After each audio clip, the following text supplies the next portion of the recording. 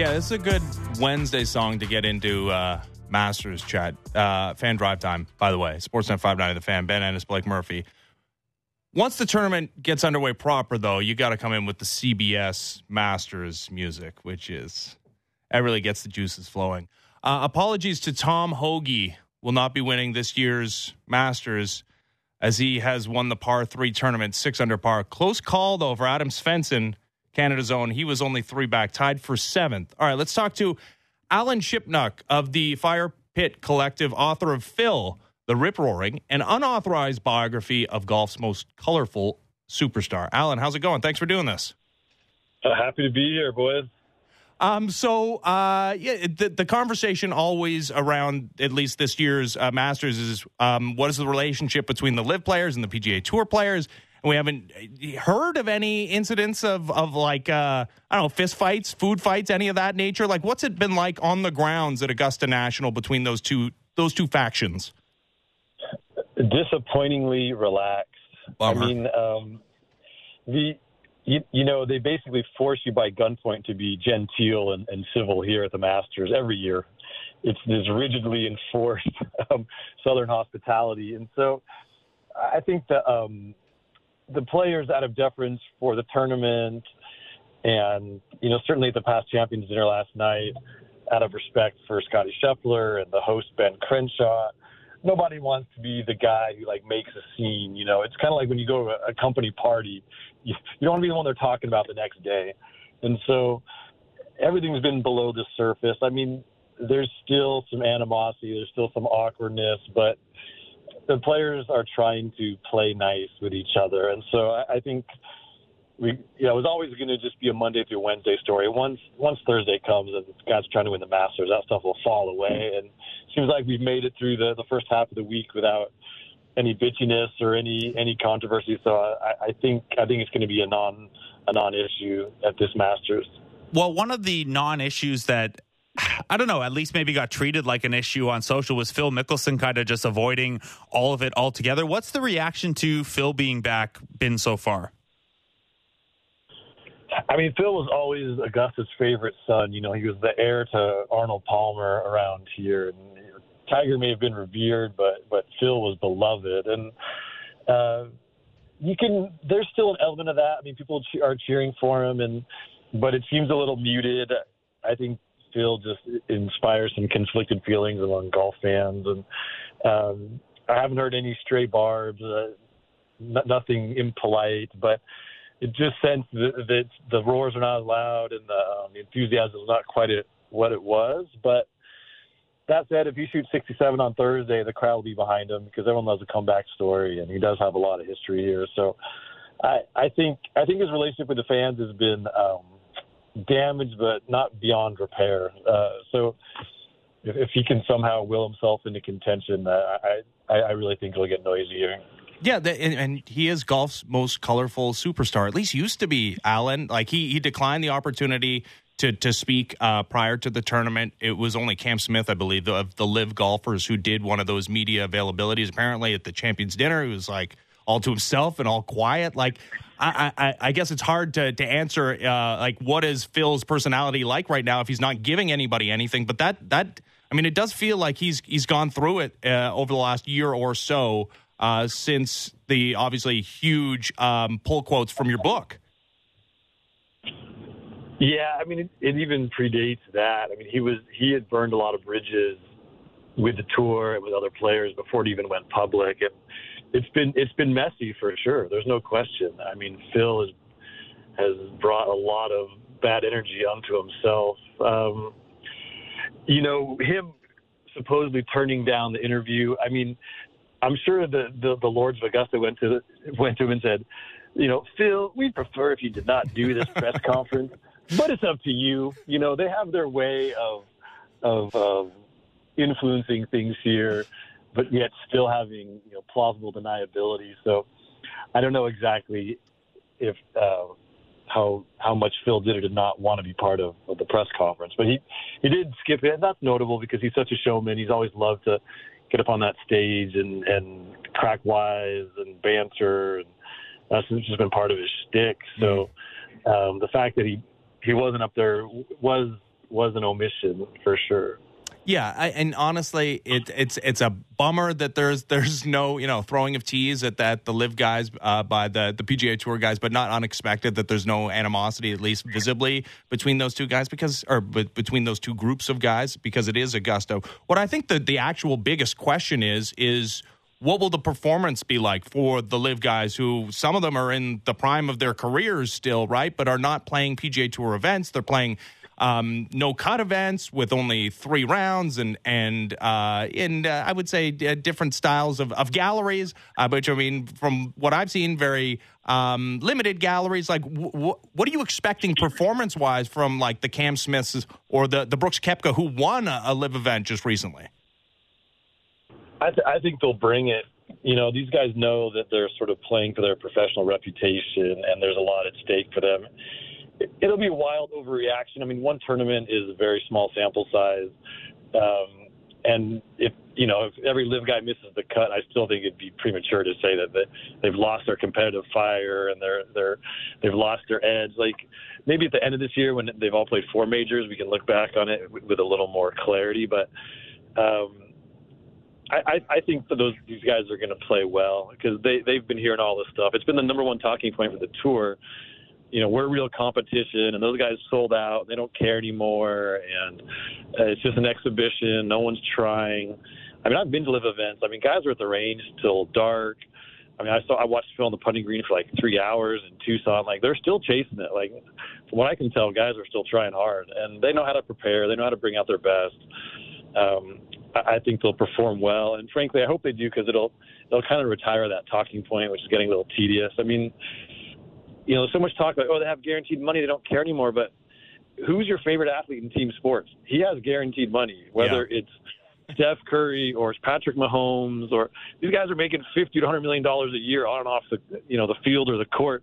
They're still trying really hard. I mean, if you like to win and you're a competitor and like you're a killer at heart, the money is there either way. I think that you still want to win. I mean, you see that across all the team sports. So the fact that golfers are now have some guaranteed money, I don't think that disqualifies them from trying or from caring. That seems a little silly to me. So I would, again, if the Live guys come strong this week, for that talking point.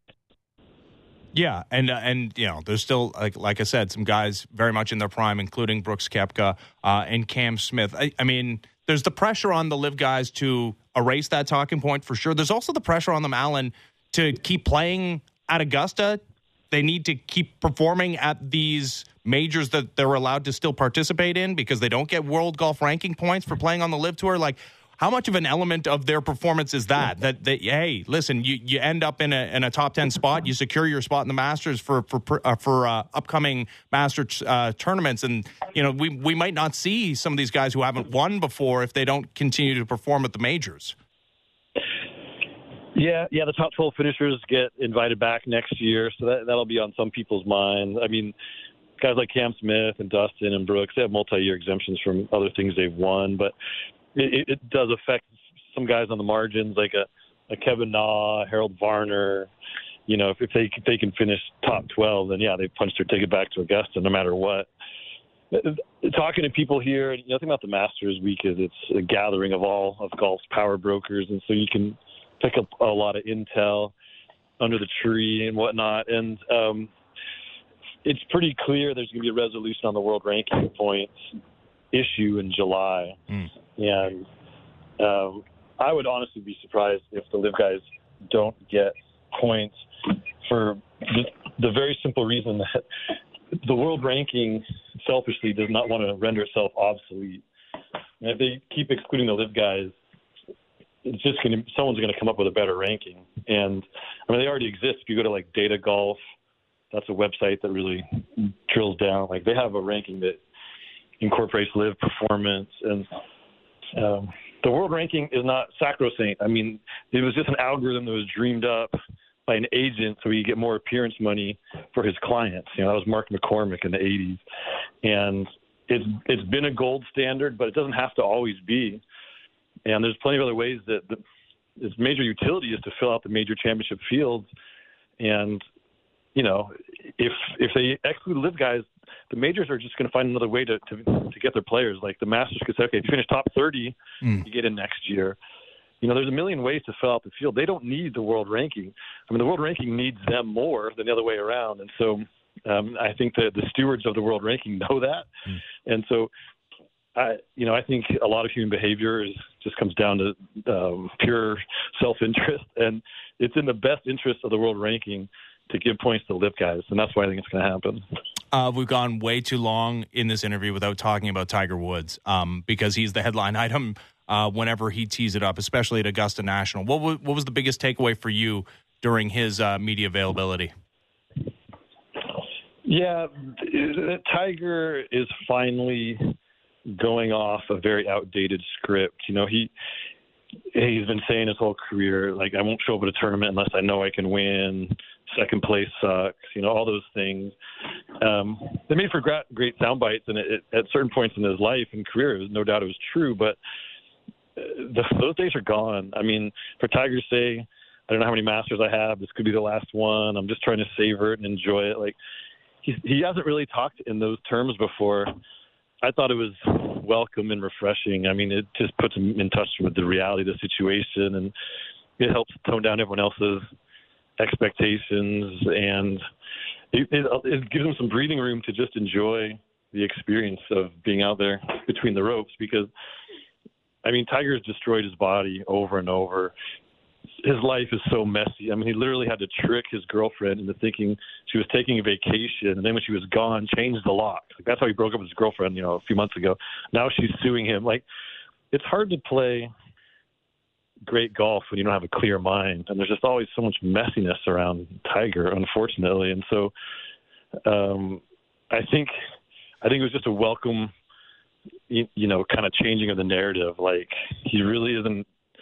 Embracing this ceremonial role, this elder statesman role, and on one hand, it's sad because so much of his, everything's self-induced with the car accident and all the scandals and the rehab and the addiction and all these things that have blunted his career. But it's also like, okay, Tiger's being real for the first time ever, and so I thought it was some kind of progress for him just to be honest about where he is in his life and his career. And I think that gives him some room to just enjoy the walk, enjoy the sun on his back, have the fans cheer for him. And, he's still got some magic in his hands. He's still the greatest tactician golf has ever seen. So if he can, maybe he can thrill us one more time, but the chances of him 4 days in a row being able to get his body to work the right way, especially when it's going to get cold and rainy here, that's a huge ask. So, my expectations for Tiger are very realistic. He's just going to go out and play golf and add them up, and we'll see what happens. It's not that hard to make the cut at the Masters. You only have to beat about 30 guys, and I think he could do that. But for him to contend, I think that's kind of wishful thinking. Yeah, unless there's like an earthquake that like flattens out Augusta National, right? Like, and then he doesn't have to go up and down all the hills. That would be a scenario. But it not generally an earthquake centric location, Augusta, Georgia. Alan, appreciate you taking the time. Thanks for this. Okay, you got it. Thanks.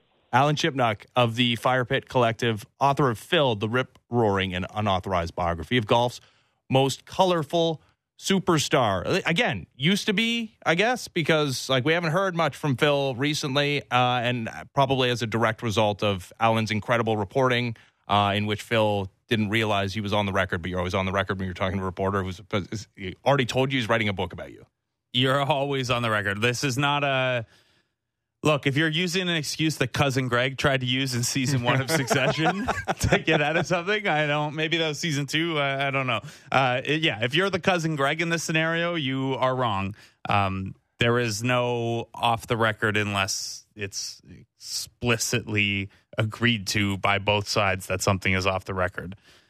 This Masters report is brought to you by TPC Toronto at Osprey Valley. So the Masters Champions Dinner is Tuesday night, but if you're not a Masters champion, the second best Champions Dinner seems to be the one that Adam Stanley just attended with a bunch of Mike Weir's closest pals. 20 years after he won the Masters in 2003. Adam Stanley, covering the Masters for Sportsnet, joins us now. How's it going, Adam?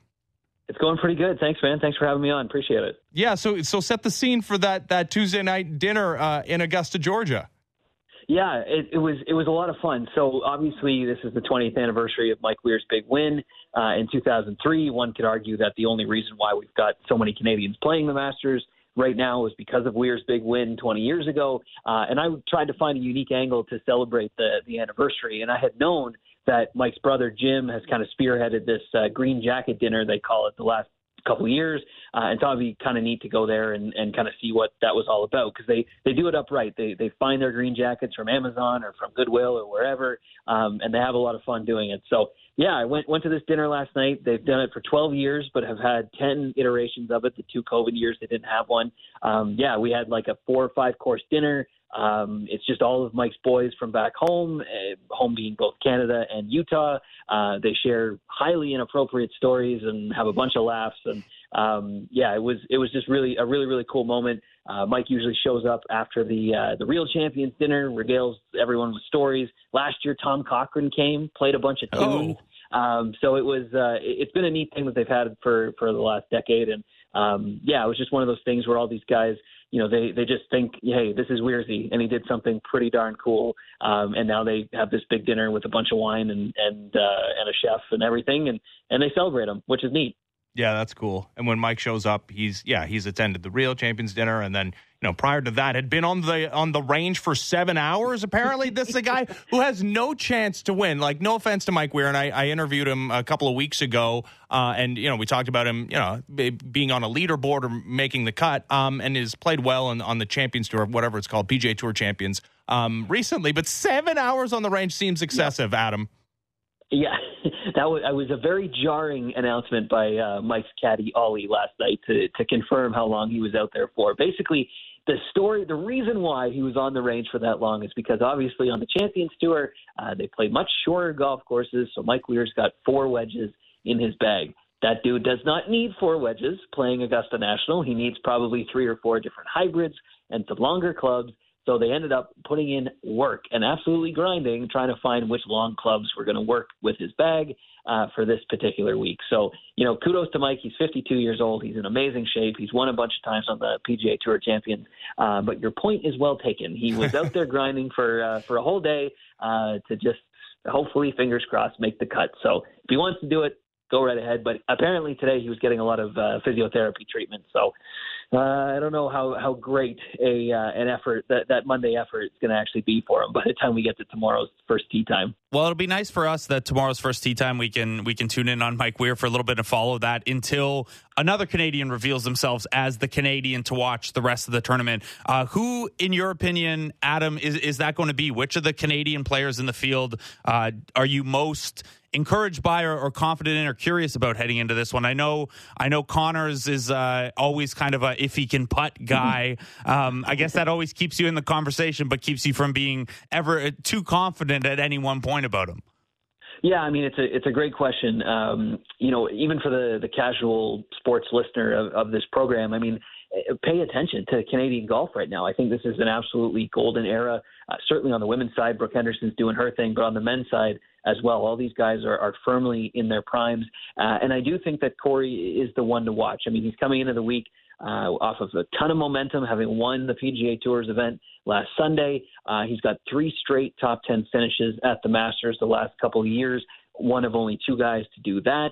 And his game plan, his coach told me 2 days ago, Corey's game plan for this week is to win this tournament. He's not coming in here to just try to get in the mix or have a solid finish or et cetera, et cetera. He's trying to win this thing. And you're right. You're 100% right. Last week when he won, Corey Connors putted average. I think he was like 40th in putting, and he won the tournament. He was also first in ball striking, all the categories. So, you know, this golf course, second shot golf course, rewards the elite ball strikers like Corey Connors.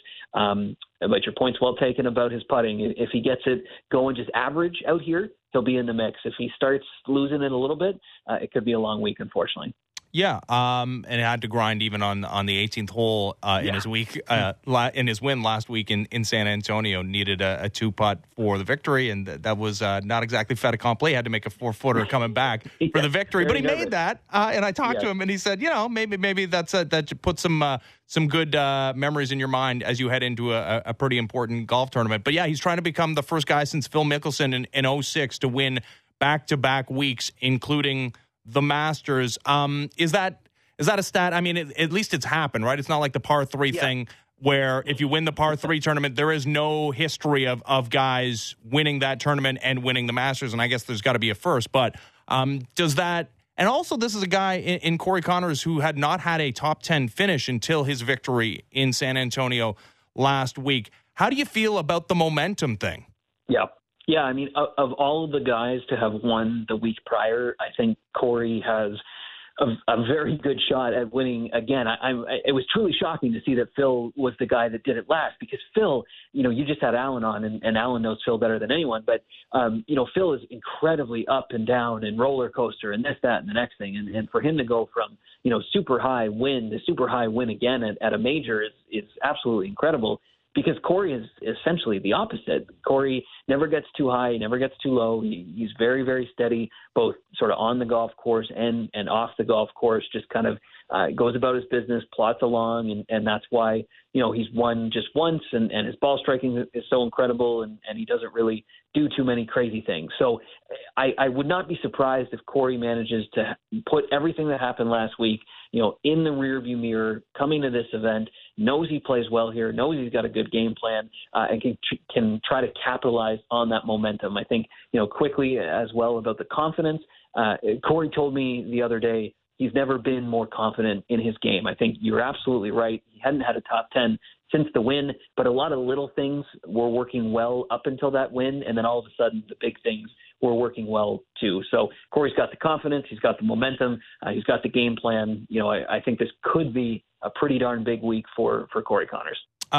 Before we let go, 13 is now a much bigger hole. Like they pushed the tee box back by 30 yards or something, which, I saw some talk that maybe even Dustin Johnson's going to turn that into a 3-shot hole, which would be, that would be a little bit mind-bending. And I know last year, they moved 15 back a little bit. And maybe the changes with the ball will change the way that golf course plays even more in subsequent years. But how much of an impact do you think that will be? 30 extra yards on the end of Amen Corner. Yeah, a big one. I think because I can't believe they spent $20 million on 40 yards worth of property. But Augusta National, kudos to you. Yeah, exactly.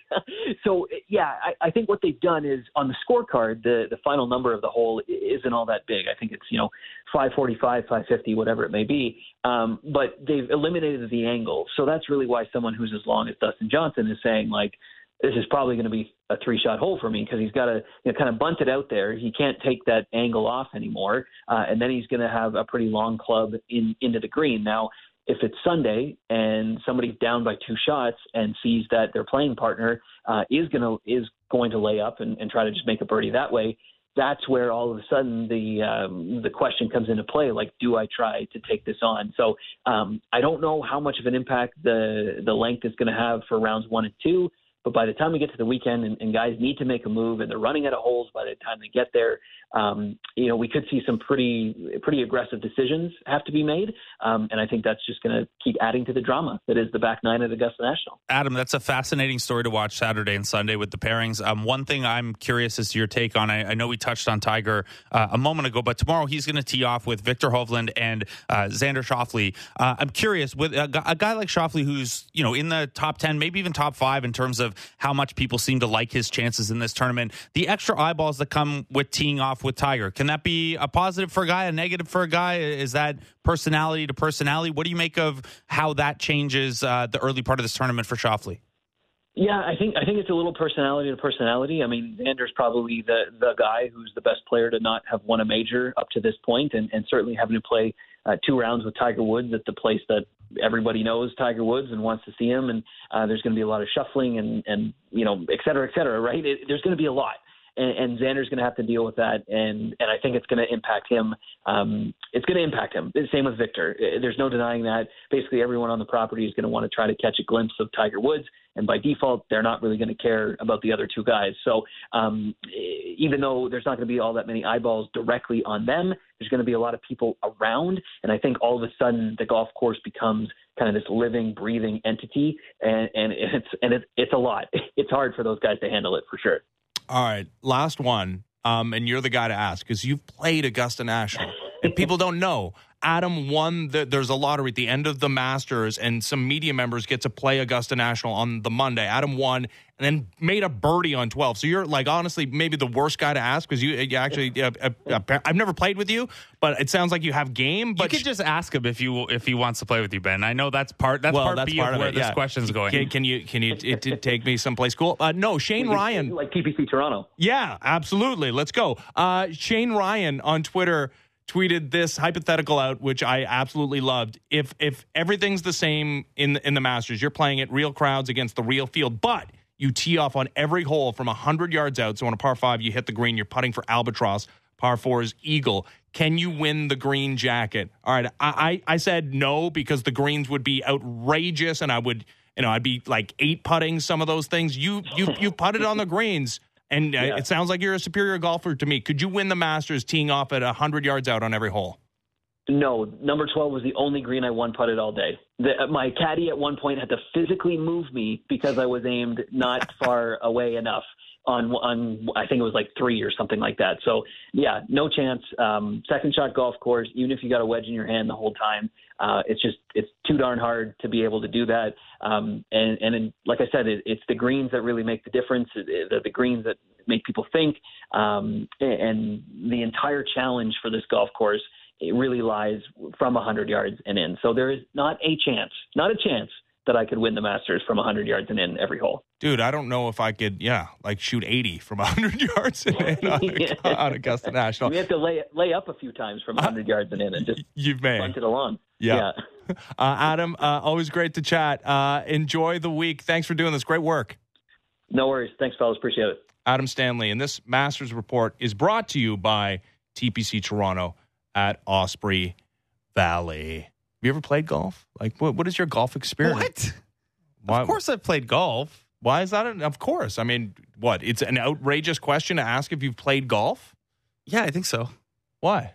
Well, you don't think there's a lot of people that haven't played golf before? If you're not into golf, like if you're not a golf, it would have come up by now in our working relationship and friendship? Like you guys always talk about golf around the office that I just like, I've never done it. I don't know. Well, I mean, you don't weigh in on the golf conversation, so I'm not a big golf fan, but when I was in grade 8 and 9, I had a membership. When I was in so you've played like a bit. Yeah, like at one point I was like a low 90s golfer, and like when I worked a real job and like a 9 to 5 and lived in a place where I had a car and it made sense, and especially when my dad still lived in Ontario, it was something we would do together a lot. But yeah, since I moved to Toronto where I don't have a car and everything is pretty expensive, and I don't know. I enjoyed it when I was able to do it enough to be semi-decent at it. Yeah. It's tough to be an interloper. I lost the enjoyment when I scaled back to 2-3 times a summer, and now it's like if I get out once in a summer, it's pretty unlikely. Wait, so can we play? I just said I don't like doing it. But you said you get out once a summer. I said if I get out once a summer now. Did you get out last summer? No, I haven't been out since pre-pandemic. JD Bunkus refuses to play because this is his thing where, like, if he's not just half decent, like if there's a chance of embarrassment, he won't do it. Like, won't play hockey. Like, was apparently like a half-decent hockey player, so he claims. That also might be part of the story that, there's no way to verify his hockey records in the Yukon. Well, yeah, they didn't have the internet until recently where JD grew up, so there's no. I mean, like, I would be quite bad now. I haven't golfed in a bit. I don't even have clubs anymore. My brother just kind of took them, and we're like, hey, they're my clubs now. No, it's been a couple years now, and it's fine. It's a hard thing to not at least have a little fun doing because you're outside for a couple hours with your friends and having a couple of beers. There's beer. It's not the worst thing in the world. It's just not what I choose to do with like 4 or 5 hours on my weekends and with my disposable income. Okay. Of which they're, never mind. All right. Also, I don't figure to have a lot of off days. No, you would certainly not. You'll be working one of your many jobs. If it makes you feel better, I have also not taken JD up on his invites for disc golf. So. Yeah, okay, that's good. Yeah. Was it you telling me about that they sell the disc golf stuff at the golf stores? Yeah, yeah. It was a shock to me being in a golf store the other day and seeing, I guess like golf's competitor being right there in front of all the golfers. Hey, here's a choice. Maybe you can give up the game in which we make our entire empire off of and take up this much cheaper, much easier to play. I mean, they sell accessible game. They sell soccer equipment where you can get hockey equipment. I guess that's true. But not at like the hockey store. Oh yeah, I guess those do exist. There's one there's one at Moose Winooski's back where we're celebrating Jet Greaves' big performance this weekend. All right, nice. All right, when we come back, we've waited too long to get Jeff Dowtin conversation going. We'll crank it up next as the Raptors play their third last game of the regular season, first of two back-to-back against the Boston Celtics, who were playing on the back-to-back after losing to Joel Embiid, who went absolutely ham yesterday for the Sixers. That's what you would call an MVP argument closing statement. Dude, we'll talk about that as well next. As the Fan Drive Time continues, Ben Ennis, Blake Murphy, Sportsnet 590 The Fan.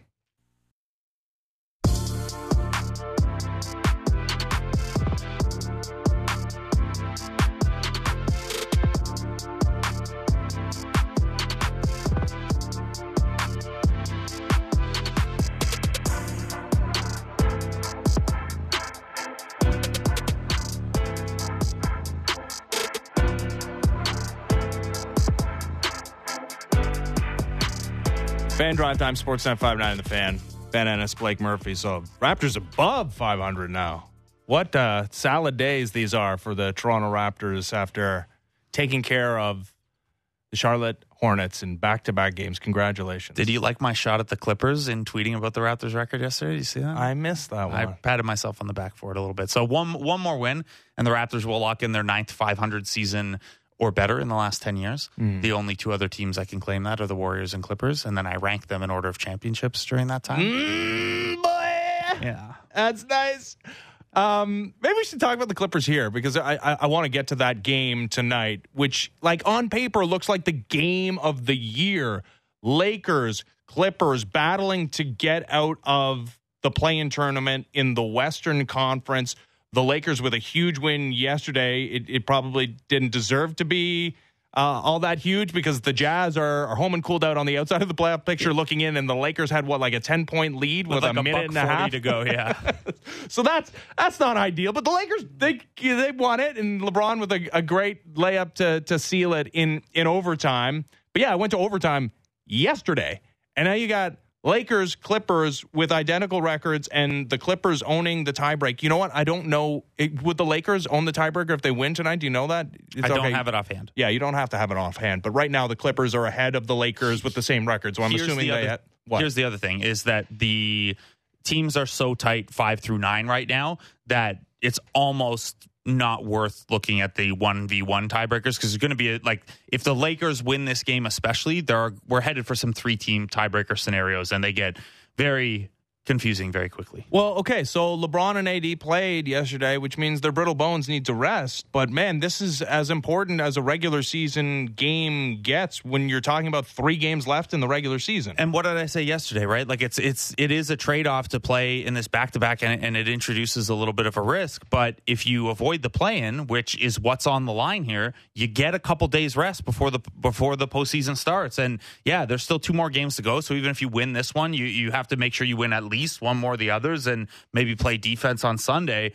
But if I'm LeBron and AD, I think the opportunity to get multiple days of not maybe rest, for sure I'm sitting down and I don't have to worry about it rest at the end of the regular season, instead of potentially having to play 2 games just for your supper in the first round of the playoffs. This is an ESPN game too. Like, not that I guess that matters. And like Paul George is out, so this is like a very, and Eric Gordon and Marcus Morris are both questionable, so another pair of key rotation pieces for the Clippers. I think this is a winnable game for the Lakers. If I'm them, I want to do my business now. So you can, and like it was only a couple weeks ago that the Lakers were even worrying about making the play-in. So maybe in their eyes, this is it's not as big a deal, but it feels like a big deal to me. I would want to be getting those 3-4 extra days of rest for LeBron and Anthony Davis that come with finishing in top 6. Here's the devil's advocate position, and Warriors are only a half game up for 5th. You don't want to be 5th. 5th is bad. 5th, you got KD. Doesn't matter. And that Suns core that hasn't lost together. For most teams, I would agree that you would prefer 6th and maybe even try your luck with a double chance play-in to get Memphis or Denver, who Memphis looks really good. Sure. Denver, like Mike Malone called out the Nuggets again yesterday. This is the worst any team has ever fumbled. Having the Are they one going to be seed underdogs in like a first-round series against LeBron Ridiculous. and AD? Probably. They did all the stuff for the first 65 games you're supposed to do so that the last 15 games or so are just easy, and they have still managed to just be a messy down the stretch here. I've lost most of my faith in them, even though I think like on paper, they are still the best team in the Western Conference. They just, my faith in them is completely gone. So for most teams, I would agree with you that 6 or maybe even 7, preferable to 5. I don't feel that way for the Clippers, Lakers, and maybe even the Warriors, who could really stand to benefit from that extra pocket of rest that comes with not having to play those extra playing games. And I guess like the narrative of losing in the first round, what's the difference? Like you're in it to win a championship anyways, and you're going to have to go through KD and that Suns team, and maybe you're catching them like when they haven't totally gelled and figured it out together. Yeah, I think the Suns are going to be fine. I think they're again, doing they haven't lost Devin Booker, Chris Paul, and Kevin Durant when they've all played together. Yeah, they're in pretty good shape. But you're right, you're going to have to play them at some point. And we've seen teams. This is actually one of the interesting elements of the play-in tournament that we hadn't really talked about in any of the prior years. I don't think it's that we've seen teams do the seeding tanking in prior years, right? We saw the Nets do it to face the Raptors in the Brooklyn year. You did. That is much more difficult now. If there is a risk of you sliding into a play-in spot. So that's an interesting wrinkle to the play-in that I don't think has come up the last couple of years. You can't, even if you really wanted to, and like say you didn't care who you faced between 1, 2, 3, just wanted to avoid 4. Now you're talking about extra games laid in there and less rest for your brittle boned, as you put it, LeBron and Anthony Davis, and D'Angelo Russell's been banged up. Or if you're the Clippers, obviously Kawhi and then Paul George. Those extra couple days to potentially get Paul George back. I don't know what that timeline looks like and just how tight it is, but that would be a huge swing for them if they can, get a couple extra. They don't have to play games without Paul George. The Warriors probably don't care as much. They're so confident, and Wiggins is on his way back now too. But even if I'm them, the chance to get Steph, Draymond, and Clay a couple extra games, get Wiggins a couple extra practices in after his long time away from the team. I don't know. If I'm all these teams, I really would like to avoid the play-in tournament if possible. And if you're the Pelicans, I don't know, Zion's playing 3-on-3. Maybe buying them those extra couple days helps too. Oh no, for the Pelicans, I think they're the team with the most impetus to get out of that thing, because although apparently, like you said, Zion is not only playing 3-on-3, but I saw a report that they want to get him into a regular season game before the postseason, which seems like very bullish. As of yesterday, there was no update on the likelihood of that, or him. He has only played at last update 3-on-3. Usually you see guys do a day or two of 3-on-3, then progress to 5-on-5, then maybe even get a contact one in. This tight, maybe you bring him off the bench for 10-12 minutes and that's his full contact practice. I don't know. The window is closing here though, because there are 5 days left in the NBA season. Yeah. So we've had some spectacular Western Conference games here leading into the postseason and the play-in tournament with the 3 games left. And you know what? Warriors Thunder was sweet last night. I mean, the Warriors gave up 79 first half points to the Thunder, and that was a close game until the dying minutes of that game. Grizzlies Pelicans should be pretty good tonight too, because we thought the seeding in the West was set, but Denver has stumbled enough again that Memphis could technically squeak out the top seed in the Western Conference, that are probably still playing for that right now. And that's obviously an absolute must win for the Pelicans as well. Although the Grizzlies are sitting a bunch of guys, including probably John Morant. Well, okay, so the regular season matters more, certainly, and the play-in tournament is been a huge part of that. But I will say, if LeBron and AD sit for tonight's game, nationally televised against their not just state rivals, they're building rivals, like that it's going to have a lasting effect for me, like a lasting impact that, yeah, it matters, like certainly matters that the Lakers got into the play-in tournament. And if they were battling, like if they had to get into if they were in the Mavs situation, yeah, obviously AD and LeBron would be playing, but like that you can't get them interested enough and desperate enough to play against the Clippers in their own building with a chance to avoid the play-in tournament tonight. And who knows, they're listed as questionable game time decision on ESPN. Like that's a little bit of a bridge too far for me, honestly. Well, the ESPN stuff is it's one of those champagne things that you and I can't understand, and the Raptors certainly can't understand. Being on ESPN means nothing to the Lakers and LeBron. It's actually notable if they're not on ESPN or TNT or ABC or something like that night to night. And of course, they obviously get up if the game's on Sportsnet, but that's a whole different thing. Of course. I understand what you're saying. I do think, given how much is on the line in each of these games, you do kind of have to give a little bit of benefit of the doubt in terms of they're doing what's best for the player and for the team. Like, I don't think this is load management so much as it is the Lakers are trying to be very, very careful with two guys. And I get it. The thing that the league is going to have to address, though, beyond the 65 games is, yeah, what do you do to back-to-backs? And I know we have fewer backbacks than ever before, but Kawhi's obviously never going to play in a back-to-back. No, the Celtics are sitting a bunch of guys tonight and technically are technically still battling for seeding in the East. They sat a couple guys last night. They sat a couple guys tonight. There's nothing you can really do. Like, I think we might be at the limit of limiting back-to-backs. Like, I don't know, especially unless you extend the regular season by like a month. Especially because people have not been fond of the 2-game series in one city that at least lessen the travel around that and make fewer back-to-backs possible. People haven't seemed to love those. So I don't really know what you do about that. But you're right. Like, if making the playoffs or avoiding the play-in is not reason enough to play a back-to-back, then honestly, I get your gripe, but how do you even incentivize it? Yeah, no, you can't. This is it. Like, this is again, other than them being in the Mavs position, which, they benefited greatly by that Thunder loss yesterday. They're only half game back, although they don't own the tiebreaker, so they need to win that spot outright. Also, Mark Cuban's busy putting his foot in his mouth when... I missed that. He's saying that he blamed Jalen Brunson leaving on Jalen Brunson's dad getting involved in the conversations, which is funny for two reasons. One, because Jalen Brunson said recently that he wanted to sign an extension with the Mavs before he even hit free agency, and the Mavs declined, and it would have been way cheaper than what he got in free agency. Number two, though, Kyrie Irving's agent is his stepmom. Yeah. So Mark Cuban already laying out it got messy when family got involved. Well, maybe he's protecting himself that he doesn't have to go out and re-sign Kyrie. Yes, well, Kyrie will be very reasonable if he assumed that was a pre-negotiation talking point about him. All right, we'll get to Jeff Doughton Jr. just a second, okay? But I do want to wrap up. We talked about Jokic and that Nuggets team, how they've fallen flat on their face.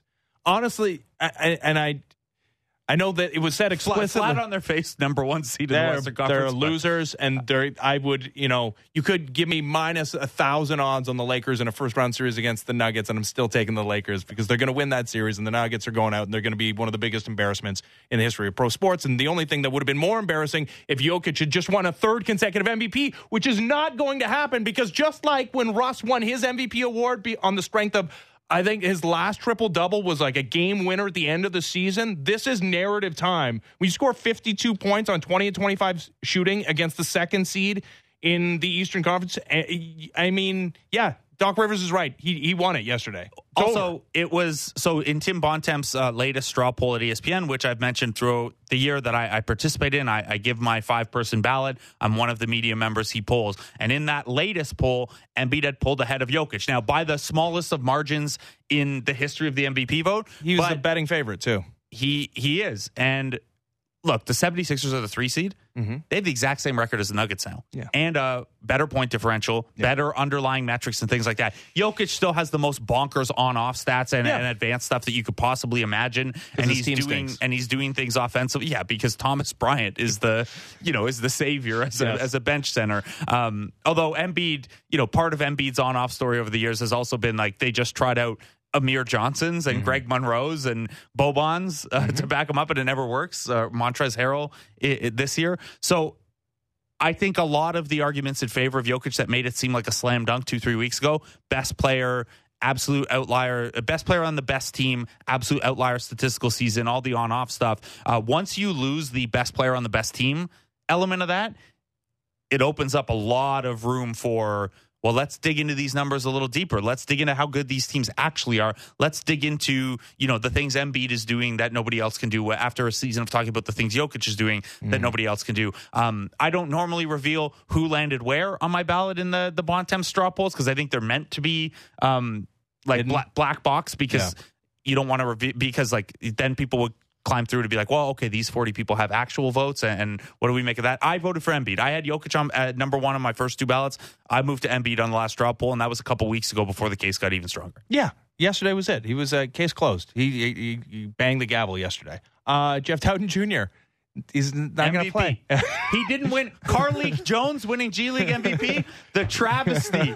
This is unbelievable. All right, so for the uninitiated, Jeff Dowtin Jr. has a two-way contract with the Raptors, and if he plays more than 50 NBA games, he has to be converted to an NBA contract, which would mean the Raptors would have to clear up a contract spot for him, which means, getting rid of somebody. And like Joe Wieskamp is injured and probably not a future back. Hall of Famer. Is he back? Okay. Yeah. But yeah, there is some indication that they promised him something, and, that would look bad on the Raptors to do that. But here's the reality. Jeff Dowtin Jr. is, he's not the most significant piece of this Raptors team, but might be part of a rotation. He might appear in a play-in tournament game. The Raptors apparently are not going to go with their best roster because they want to do some asset management here? We don't know. The reporting today is that Bobby Webster will join the team on the road, and they'll make that decision sometime tomorrow. Now, the Raptors, and you'll see beat writers saying there's a Thursday 5 p.m. deadline. That's not entirely accurate. It's kind of an internally imposed deadline because there are certain players who, if they're the guy getting waived, have to be waived by tomorrow at 5 p.m. Technically, you could grind that out to the very end. It just limits which players you can waive and which players you can't.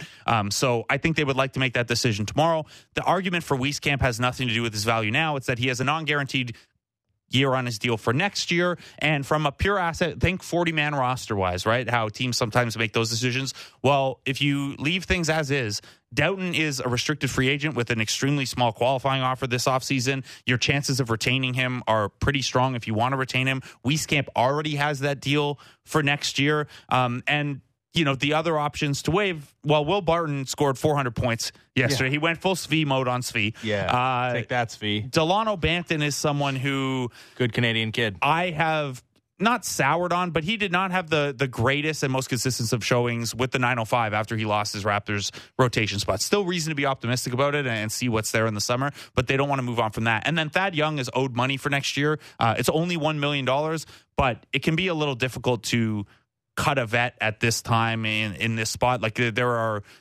relationship and optical and agent reasons you maybe want to do that. To me, it comes down to Wieskamp, and it's a decision of Dowtin as an RFA and a good chance of keeping him, and you already have Wieskamp on a contract, or you lose Wieskamp, you convert Jeff Dowtin Jr., and then you're plucking the next UDFA out of there, an undrafted free agent. To me, it's pretty clear, and it's been clear since before they signed Wieskamp, that it should have been Dowtin's spot. Yeah. I have been a Dowtin fan going back to Summer League last year, and I think that for as much as Wieskamp's a good shooter with some size, there's a reason he was available, and I don't know that the value of Wieskamp versus undrafted free agent X in Summer League is all that worth it. The bigger answer here, though, is that you should not be in a position where the guy on a two-way spot has maxed out his days and is relevant to what your play-in rotation looks like. It's kind of an indictment of the other point guards on the roster. Yes, it's a nice thing about Jeff Dowtin. Yes, it calls into question the Wieskamp and Barton signings, but this isn't a situation we should have, and I say this as the number one G League baby,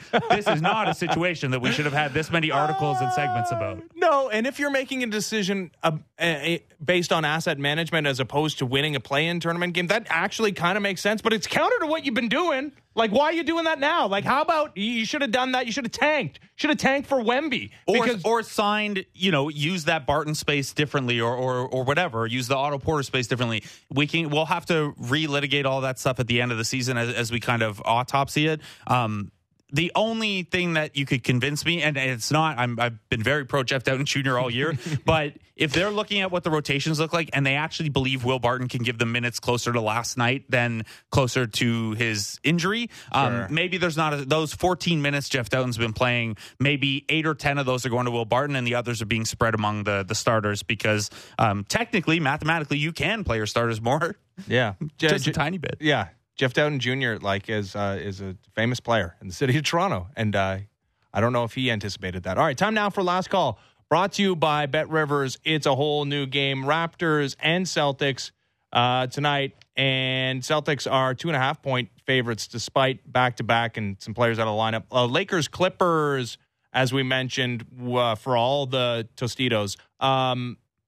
It is the Clippers 3.5-point favorites as we await the game time decisions for LeBron and Anthony Davis. And headed into the Masters, Scottie Scheffler, Rory McIlroy, your favorites, plus 650. And that was last call, brought to you by BetRivers. It's a whole new game. Gary Trent back tonight, by the way. All right, Gary Trent Jr. back against the Boston Celtics. All right, we'll be back tomorrow. Abbreviated show. Enjoy the baseball game, everybody. See ya.